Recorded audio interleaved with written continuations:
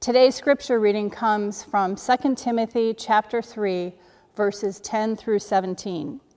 If you would, please open your Bibles with me and join me as we read God's word.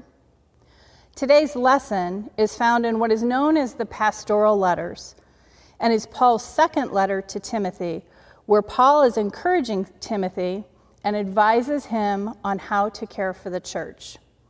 As we read, take notice of Paul's reference to Timothy's spiritual heritage and discipleship. Hear now these words from Paul to Timothy. You, however, know all about my teaching, my way of life, my purpose, faith, patience, love, endurance, persecution, sufferings. What kind of things happened to me in Antioch, Iconium, and Lystra, the persecutions I endured. Yet the Lord rescued me from all of them. In fact, everyone who wants to live a godly life in Christ Jesus will be persecuted, while evildoers and impostors will go from bad to worse, deceiving and being deceived. But as for you, continue in what you have learned and have become convinced of, because you know those from whom you have learned it, and how from infancy you have known the Holy Scriptures, which are able to make you wise for salvation through faith in Christ Jesus. All Scripture is God-breathed and useful for teaching, rebuking, correcting, and training in righteousness, so that the servant of God may be thoroughly equipped for every good work. This is the word of God for the people of God. Thanks be to God. Let us pray.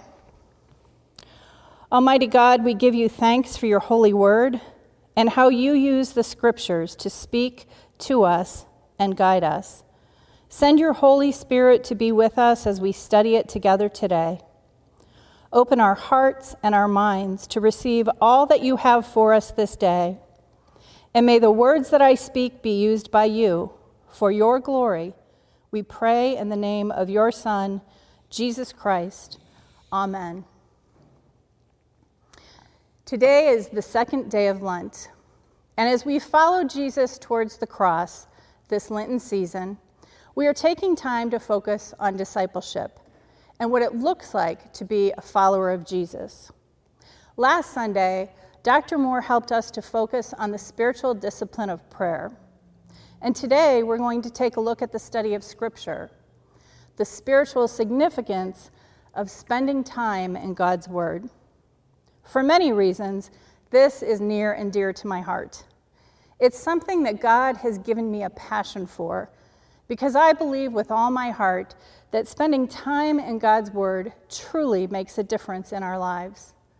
I view the Bible as a gift from God, God's way of giving us what we need to live life well and to the fullest, the way God has designed for us to live.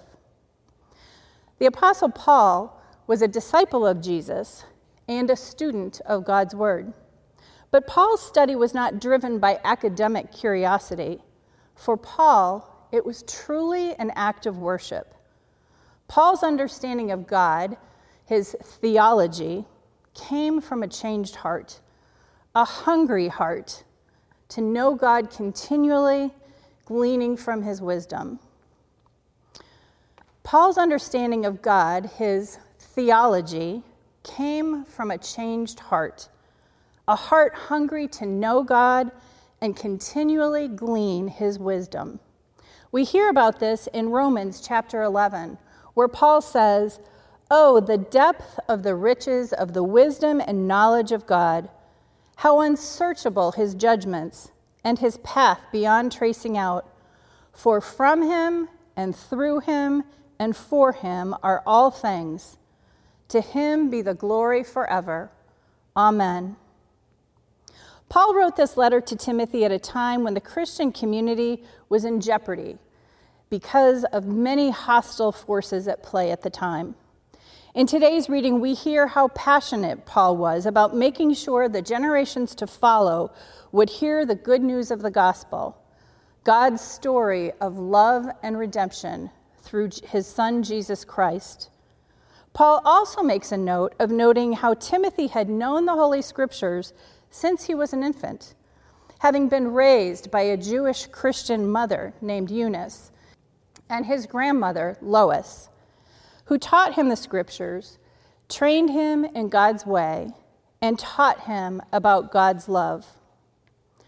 Paul himself had a good relationship with Timothy. They were close. For years, he had discipled him in the faith and was his mentor. In this second letter he writes to Timothy, we can sense that Paul felt a growing urgency to encourage Timothy. Paul knew that his time was limited, and he was preparing for what was to come, telling him to continue to stay tethered to the sacred writings he had known since childhood, the Torah, the Psalms, and the prophets. Now keep in mind, the New Testament writings had not yet been written. This is important because as 21st century Christians, we tend to be drawn more to the New Testament and sideline the Old Testament sometimes. But we have to remember that all of Scripture, the Old Testament and the New Testament, are an important part of God's story. As John Wesley once said, how much more are the Old and New Testaments together able, in God's hands, to make us more abundantly wise unto salvation?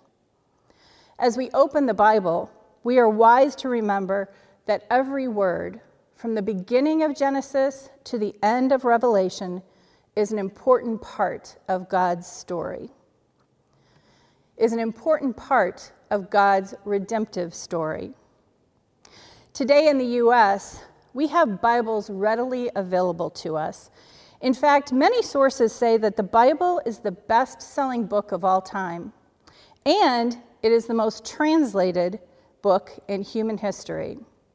We also know that many people still struggle to connect with the Bible and discover how everything in the Bible is essential to our everyday living and well-being. George Barna and the American Bible Association have been tracking the state of the Bible in the U.S. since 2011, and recently they released some new data. Here are just a few of those statistics. More than half of Americans, or 54%, believe the nation would fare poorly without the Bible. More than half of adults hold a high view of Scripture, believing the Bible is without error. More than half of U.S. adults believe the Bible contains the keys to living a meaningful life. 54% agree strongly or agree somewhat. And 1 in 6 adults read the Bible on their own most days of the week. While it's encouraging to hear that statistics seem to be trending up, they also reveal that there is much room for improvement for something so vital to our lives and spiritual well-being. In the Gospel of Matthew, chapter 7, verses 24 to 25, Jesus says, "Everyone who hears these words of mine and acts on them will be like a wise man who built his house on rock. The rain fell, the floods came, and the winds blew and beat on that house, but it did not fall, because it had been founded on rock." This is what we need, isn't it? A life with a steady foundation, a house that is built on the rock of God's word. Here's another startling statistic. According to George Barna, only 3% of the nation's 13-year-olds have a biblical worldview, which serves as the foundation of their decision-making. In fact, statistics say that the church is raising a generation of kids who have missed out on essential biblical training. On the surface, things may look fine, but as the winds of life blow and the rains come, we all, from the very youngest to the very oldest, need the firm foundation of Jesus Christ in our lives to help us make our way through and keep us steady. In Deuteronomy chapter 6, verses 6 to 7, it says, "These commandments that I give you today are to be on your hearts. Impress them on your children. Talk about them when you sit at home and when you walk along the road, and when you lie down and when you get up. This is how God designed families and individuals to grow in faith, to stay tethered to God's precepts. And it's a commission to parents to be the primary spiritual guides in their children's lives, with the church serving as a spiritual support system. Often, though, this gets turned upside down.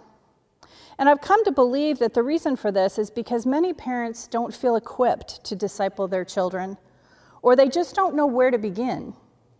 They need help to grow in their own faith and relationship with God, to be encouraged and equipped to become the spiritual guides of their children and their families. This is what the church is designed to be and to do, to make disciples and encourage one another to grow in faith and disciple others in faith. And we want you to know that we are here for you. Let us know how we can support and encourage you. God is here for you too, and will speak to you through his word. He comforts, he guides, he reveals our sin, and transforms our lives and our hearts as we come with an open heart to him. A simple prayer is a great starting point. Help me, God, to have an open heart so that I may hear your voice today. We all have a spiritual heritage, a story about our faith journey, and today I'd like to share part of mine with you. I was raised in the church. My family went to a Catholic church every Sunday, and as a child, I attended CCD each week, which is similar to Sunday school. But unfortunately, my faith at the time was mostly routine. While I knew about Jesus, I didn't really have a relationship with Jesus. I didn't understand the Bible or really understand God's story and how much God loved me and cared for me. When I was about 10 or 11 years old, I opened the big Bible that sat on the coffee table in our living room, but I didn't get very far at all. Then, as a young adult, I became disillusioned and lazy, and I stopped going to church. And then, when my children were born, we returned. Looking back now, I can see how throughout my life, God continually nudged me to draw me into relationship with him. As a young mom, one day I had a friend ask me if I had read the Bible. I shared with her that I had tried once when I was young, but couldn't understand the thoueths and the willeths, and so I gave up. My friend grabbed her son's children's Bible and encouraged me to read a short passage. She did this to help me see that there were Bibles that were easier to read than the King James Version that I had struggled with. That day, she invited me and my family to join her the next Sunday at the Methodist church down the street. So we took a break from attending our regular church, and we joined them. It was so different for me and for my children. It helped me to begin to see God with new eyes, and it wasn't long before I wanted to get to know him better. I was an avid reader, and after several nudges from God, I realized that I had never read the book, the Bible. When I told my friend about these nudges, she showed up the next day on my doorstep with an NIV study Bible. And I started on page 1 that day, and I read through from Genesis to Revelations over the course of the next 3 months. You may remember just a few weeks ago, Dr. Moore preached a sermon series on epiphanies. And the last week of the series, he told us about a man who was wrestling with wanting to know where to find truth. And holding both a Quran and a Bible, he prayed to God to reveal truth to him. And as he read the Bible, the words began to jump off the page, and it changed his life. That is the experience that I had those 3 months as I read through the Bible. I couldn't put it down because suddenly I was getting to know Jesus in a way that I hadn't before. And the Holy Spirit was helping me to understand who God is and that God so loved me and my children and the world. I also realized that there were some things in my life, priorities and choices that I was making that needed to change, and that I was a sinner. And I no longer took offense to this because my heart was beginning to understand what that really meant. That being a sinner didn't make me bad. It means that I'm human and I need help. And God sent his son Jesus to help me do what I could not do for myself. This was my epiphany. I needed and I wanted a relationship with God. I became eager to spend time in God's Word. I joined a Bible study and then another. And then before long, I faced some pretty significant challenges in my life. But through it all, I knew that I wasn't alone. And I now had a firm foundation to stand on. God was right there with me. And so were my friends who prayed with me and for me and helped me to grow in my faith.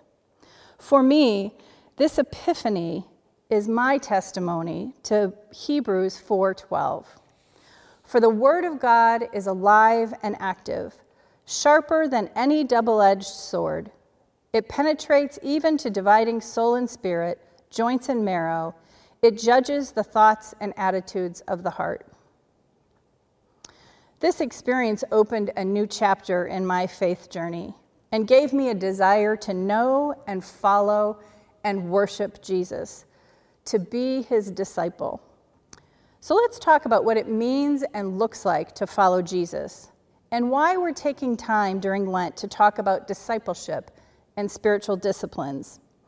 Discipleship, or following Jesus, is not intended to be an academic accomplishment. Discipleship is a journey. It's a process where we grow in our relationship with God through time and commitment as we engage in spiritual disciplines like prayer and study of Scripture. We do this because through the power of the Holy Spirit, Scripture reveals wisdom and gives us guidance and everything that we need for this life and for eternity. And God designed for us to open the Scriptures alongside one another because we learn and grow best in community. Iron sharpens iron. God uses you to shape me and me to shape you. And as we encourage and support one another and are continually reminded of God's story of love and redemption, this is what we gain through our study of the Bible.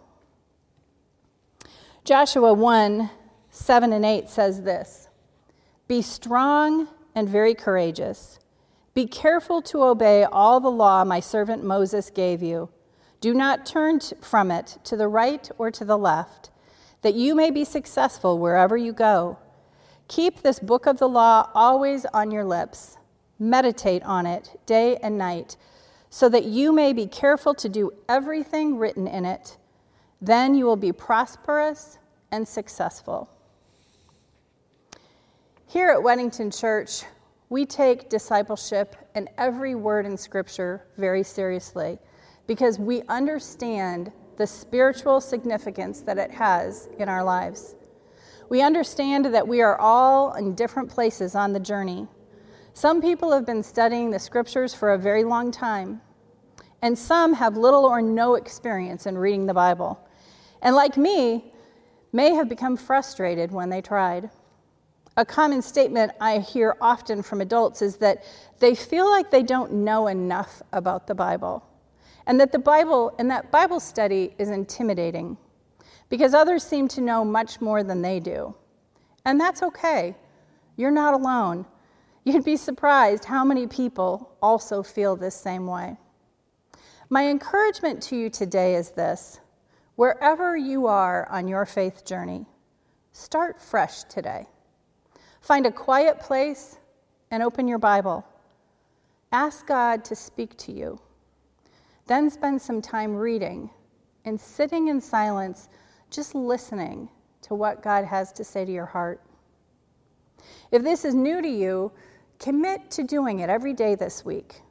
And if you're not already part of a Bible study or a life group, go to the church website and look through our Connections booklet, where you'll find lots of different ways to get connected with God and with others so that you can grow in your faith. If you have any questions or would like to talk to somebody, give me a call or email. You can do that with anyone on our ministry team staff or our pastors. We're on this journey together. We are your spiritual support system. The Bible is a gift to us from a good God. It is a lamp to our feet and a light on our path. And it tells us the greatest story ever told, God's story of his amazing love for us through his Son, Jesus Christ. Amen. Would you please pray with me? Holy and gracious God, we thank you for your love and grace and for your holy word. I pray that you would bless each one of us today with a renewed desire to know you and to seek you with all of our heart, mind, soul, and strength, to be tethered to your holy scriptures, and to be open to hearing a fresh word from you. Soften our hearts, O God, so that we may see you for who you are, and give us a deeper understanding of all that you have done for us through your Son, Jesus. Send your Holy Spirit to nudge us, to guide us, and to convict us of the places in our lives that need to be cleaned up. We thank you that when we come to you with our sin, you don't condemn us, but instead you cover us with your mercy and love. Transform our hearts and lives so that we may bring glory and honor to you, God. We pray all of this in the strong name of Jesus Christ. Amen.